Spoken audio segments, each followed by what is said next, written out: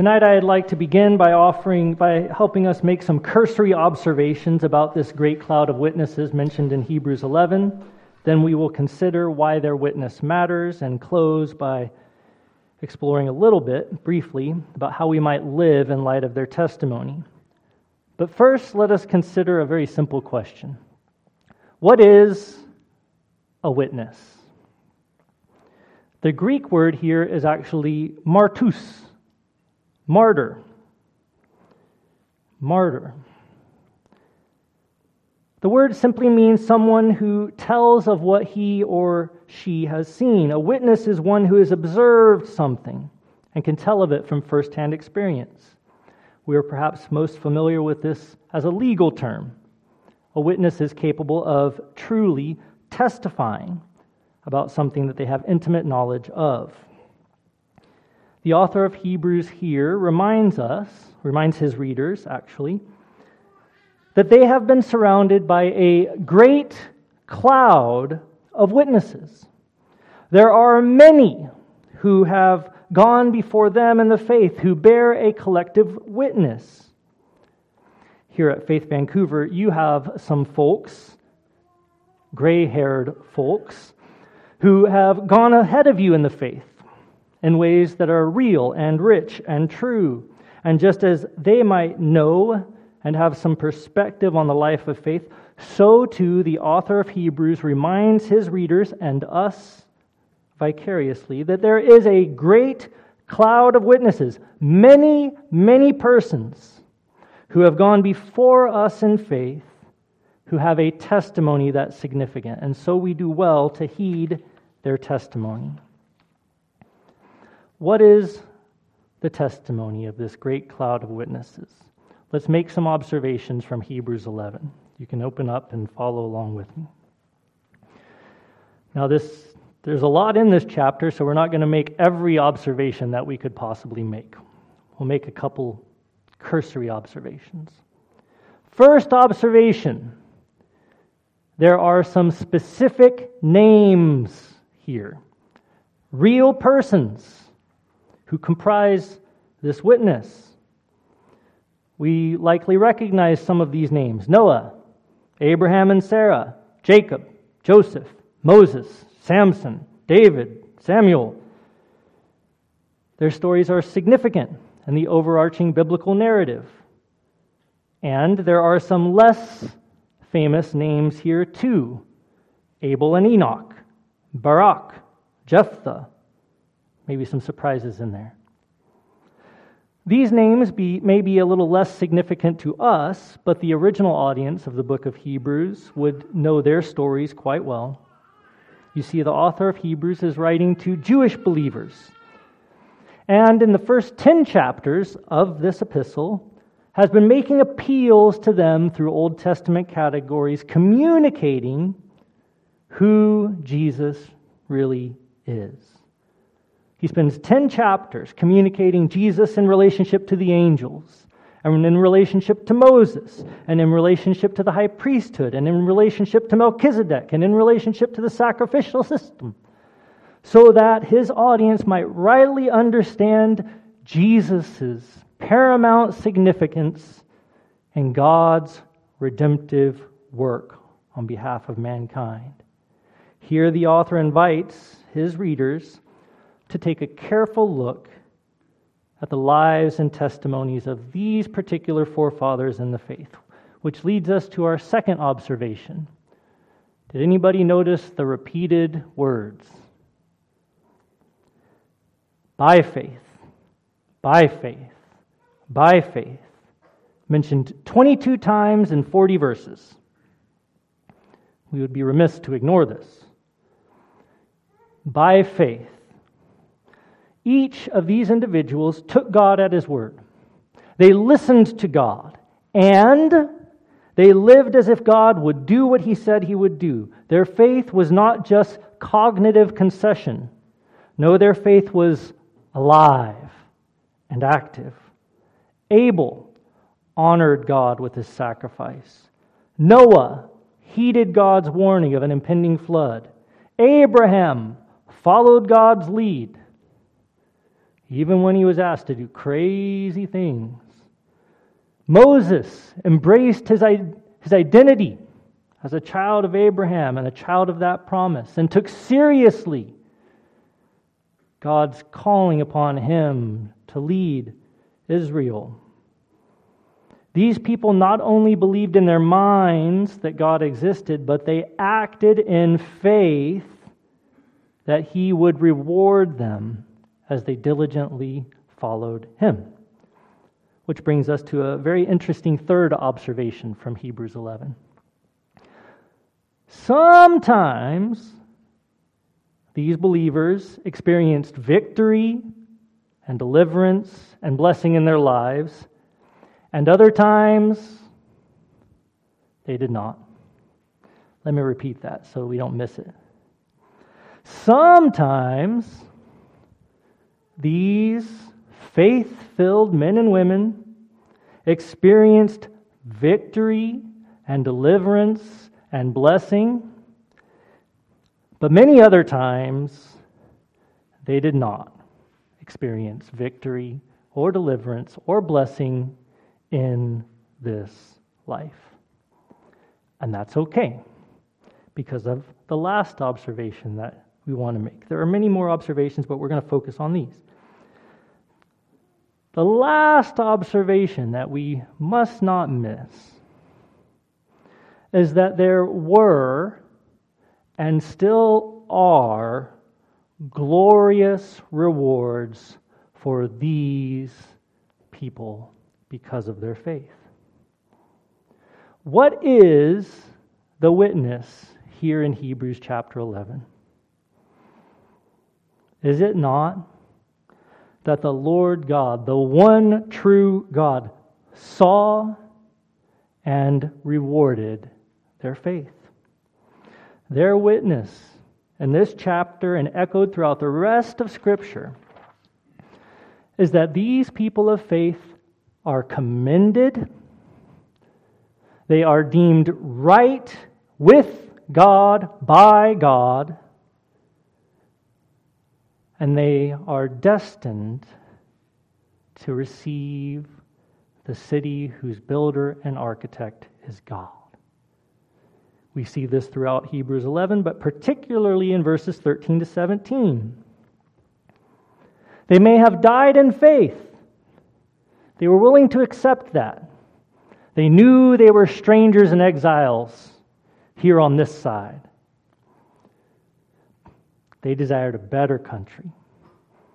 The city whose designer, whose builder was God. They sought God's kingdom, and because of their faith, verse 16. God is not ashamed to be called their God, for he has prepared for them a city.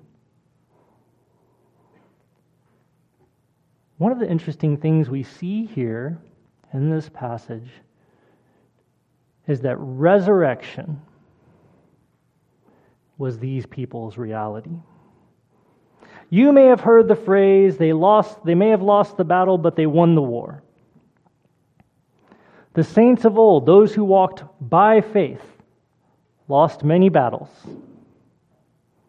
But by faith, they won the war. This is their witness. They placed their faith and hope in the living God, and God was not ashamed to be called their God, and he has prepared a city for them.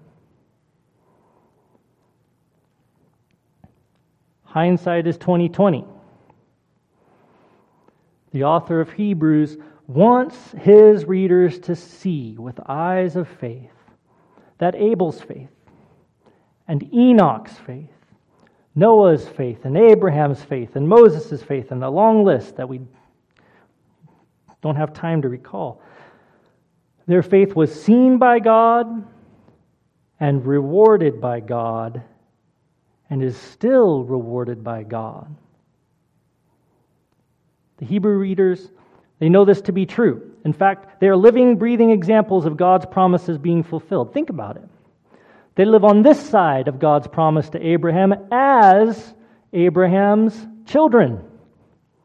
They live on this side of the exodus into the promised land. They live on this side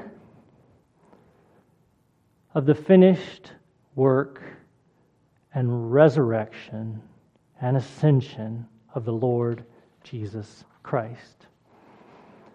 For 10 chapters, the author of Hebrews reminded his readers that the redemptive promises of God have come to fruition in Christ. Death is dead. The city of the living God has come in Christ. God, in the person and work of Jesus, has defeated sin and death once for all. And so, yes, the testimony from this cloud of witnesses is a living one, not just in the posterity of this document. They are still alive, living with God in His city by faith in Christ. That's their witness. By faith, death is not the end, regardless of the trials and tribulations we face in this life. A good question to ask, though, is, does this witness matter? Or is this just nice religious sentiment, the opium of the masses? Does this matter at all? I mean, it's a nice testimony, it sounds good, but let's get real. We live in a world in which there are a great many other witnesses. And let's be honest, many of their testimonies sound enticing. There are a lot of other perspectives, other testimonies, other witnesses. Witnesses in our culture, witnesses in the media we consume, witnesses even in our families, our workplaces, our friendships. People tell us all the time what is of value and what is not. Let's play a brief game. Let's explore some other witnesses and their testimonies just to see what our options are. See if you can guess who I'm quoting. First witness. This one sounds good. I kind of like this one. It's attractive to me. Follow your own path no matter what people say. Yeah, I'll take that. Karl Marx. Second witness. It isn't truth that matters, but victory. It isn't truth that matters, just victory. Adolf Hitler. Third witness. This one's fascinating. A man of science ought to have no wishes and no affections. He must have merely a heart of stone. Charles Darwin. Fourth witness. Love and work, work and love, that's all that there is. Sigmund Freud. There are many other witnesses, oh yes, and they speak to us at every turn, often through people we care about. These other testimonies are subtle, attractive, even convincing, effectively communicating, trust not in Christ, for God is dead. Nietzsche has reminded us of that. Trust your heart. Trust your feelings. Trust the experts. Trust the science. Trust your government. Trust the mob, the majority. I mean, after all, if everybody is running off the cliff, there must be something good at the bottom of that cliff. Who should we listen to? Which witness will we believe? Will we trust? Will you trust? Let me offer an illustration to help us understand what may be at stake here. When I lived in North Carolina, I worked at a Christian summer camp, and we had a director who would kind of teach about the gospel. And one night, about 80 of us staff getting ready for the camp season, we were having a devotion, and he was talking about faith. And he did an interesting thing which surprised me. He invited 4 of the young men to come up on stage for an illustration. And he told them, "Take off your shirts." Now, 2 of the brothers were really excited about this because they were cut. They looked good. So, they're going to show off. There are a lot of ladies on staff, and they were, happy to communicate what they had to offer physically. But the other 2 brothers, they weren't so excited. So, with a lot of pressure, and I felt uncomfortable. I'm just glad I wasn't one of the guys who got asked. The other 2 brothers, they all took off their shirts. So 2 of the guys, they're covering up. He said, "Okay, now we're going to have a swimming race. And you're going to bank your life on one of these brothers. You have to pick who you think is going to win. Now, you might be inclined to choose the guys who are cut, who are physical specimens. They look athletic. They look like they probably could win a swimming race. But it'd be nice to know a little bit about who you're banking your life on, wouldn't it? Who are these guys? What is their skill set? Are they qualified? How good are they at swimming?" He said, "It'd be nice to know which one was best qualified to save your life." He said, "What you guys don't know is one of these gentlemen was a competitive swimmer, and the other 3, they can't hardly swim at all, so it'd be nice to know which one was qualified, wouldn't it?" And then he said, "And what's interesting is, you can believe all day that the guy you've banked on is going to win. But your faith, the amount of faith you have and what you've banked on, that doesn't matter either, does it? Your faith finds value in its object." It's an interesting illustration. It stuck with me, not only because it was really awkward, but because it's a good illustration of the life of faith.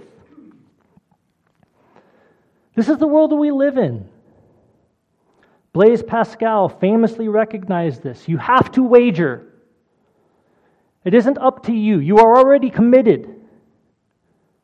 You have to wager. You cannot not bet your life on something. And so the question then becomes, who are you placing your faith and confidence in? Who or what are you trusting? Secular humanism? Hedonism? Conservative political policies? Your bank account? Are your hopes in Marxist governments ushering in some utopia or scientific breakthroughs to extend your life indefinitely? Are you trusting in your own capacity to tip the karmic scale in your favor? And remember, it's not the amount of faith you have, it's the authenticity and capability of the object of your faith that matters. You can believe all day in what you've placed your faith and hope in, but if it doesn't have the capacity to bring you home and give you a whole, restored life, you've wagered poorly. Who or what are you trusting in? Brothers and sisters, we have been surrounded by a great cloud of witnesses, and they remind us that wagering upon the living God by faith in His salvation through the Lord Jesus Christ is a 100% guarantee return on investment. There is no wiser or more predictable wager. Those who have gone all in on the living God and His Savior Jesus Christ have never regretted it. So don't hedge your bets. There is no hedging of bets. That's an illusion. you are either trusting in Christ or playing games. These people's testimony is that if you want God's kingdom, if you are seeking a better country, bank on Jesus. Trust in Him. He will not disappoint you. How precisely can we do this, though? How can we live by faith in response to this great cloud of witnesses? That's a big question, and there's lots of answers, and it's very nuanced, and praise God we have this whole of Scripture to teach us how to do this. I'm simply going to focus on 3 exhortations we have in this passage. First exhortation, lay aside every hindrance. Let go of the things that don't matter. For some of you, that might be your iPad. Lay aside every hindrance, particularly the sin that so easily ensnares us. Second, run the race set before you with endurance, with steadfastness. Don't stop. Regardless of whatever obstacles lie in your way, just like the saints of old, keep moving. Move forward, regardless of what gets in your way, regardless of the victories, regardless of the difficulties. And third, keep your eyes on Jesus. The first way, lay aside everything that would keep you from following Jesus. Put away sin. It only steals, it only kills, it only destroys anyway. Confess your sin, mortify it, let it go, let it die. Do whatever you got to do to put off that old man. Praise God, we can be a grace place. Get it all out there, get rid of it. As John Owen said, be killing sin or it will be killing you. Put away sin so that you might be free to follow Christ. Second, run the race set before you with steadfastness. Don't worry about other people's races. Run yours. Run the race God has laid out before you. Comparison ends up becoming a big problem. Each of us will face our own certain trials. Each of us will experience our own certain blessings. Enjoy the victories, but don't become too enamored with them. There is a better country awaiting at the end of your race. And don't get bogged down by the trials and tribulations. And I don't mean don't grieve. Don't get bogged down by the trials and tribulations. Weep and grieve, but not as one who is without hope. The Lord is preparing a city for those who have placed their faith and hope in Him. And lastly, keep your eyes on the prize. Fix your eyes on Jesus. Don't lose sight of the author and perfecter of our faith. Worship and pray and listen to Him through His Word. Partake of His life in the Lord's Supper. Enjoy life and fellowship with others who are running their race. Fix your eyes on Jesus. He's our Savior. He's the one who's going to take us home. He will carry those who believe to His celestial city. He sits at the right hand of God, possessing more authority than any angel. He is the one who will deliver us in the ultimate exodus into God's promised land, a prophet greater than Moses. He is the priest king in the order of Melchizedek who will rule and reign forever, and He is our high priest. A once and for all atoning sacrifice, whoever lives to make intercession for us. Yes, Jesus is on our side. Those of faith, Jesus is on their side. He takes joy in bringing us home. Let me remind you, it was His joy in redeeming all things, including you and I, that led Him to lay down His life. He has never lost one of his sheep who has placed their faith and hope in him. This is the testimony of the great cloud of witnesses. Wager on Jesus. He has purchased with his precious blood for all who believe upon him a kingdom that will not be shaken. Let's pray.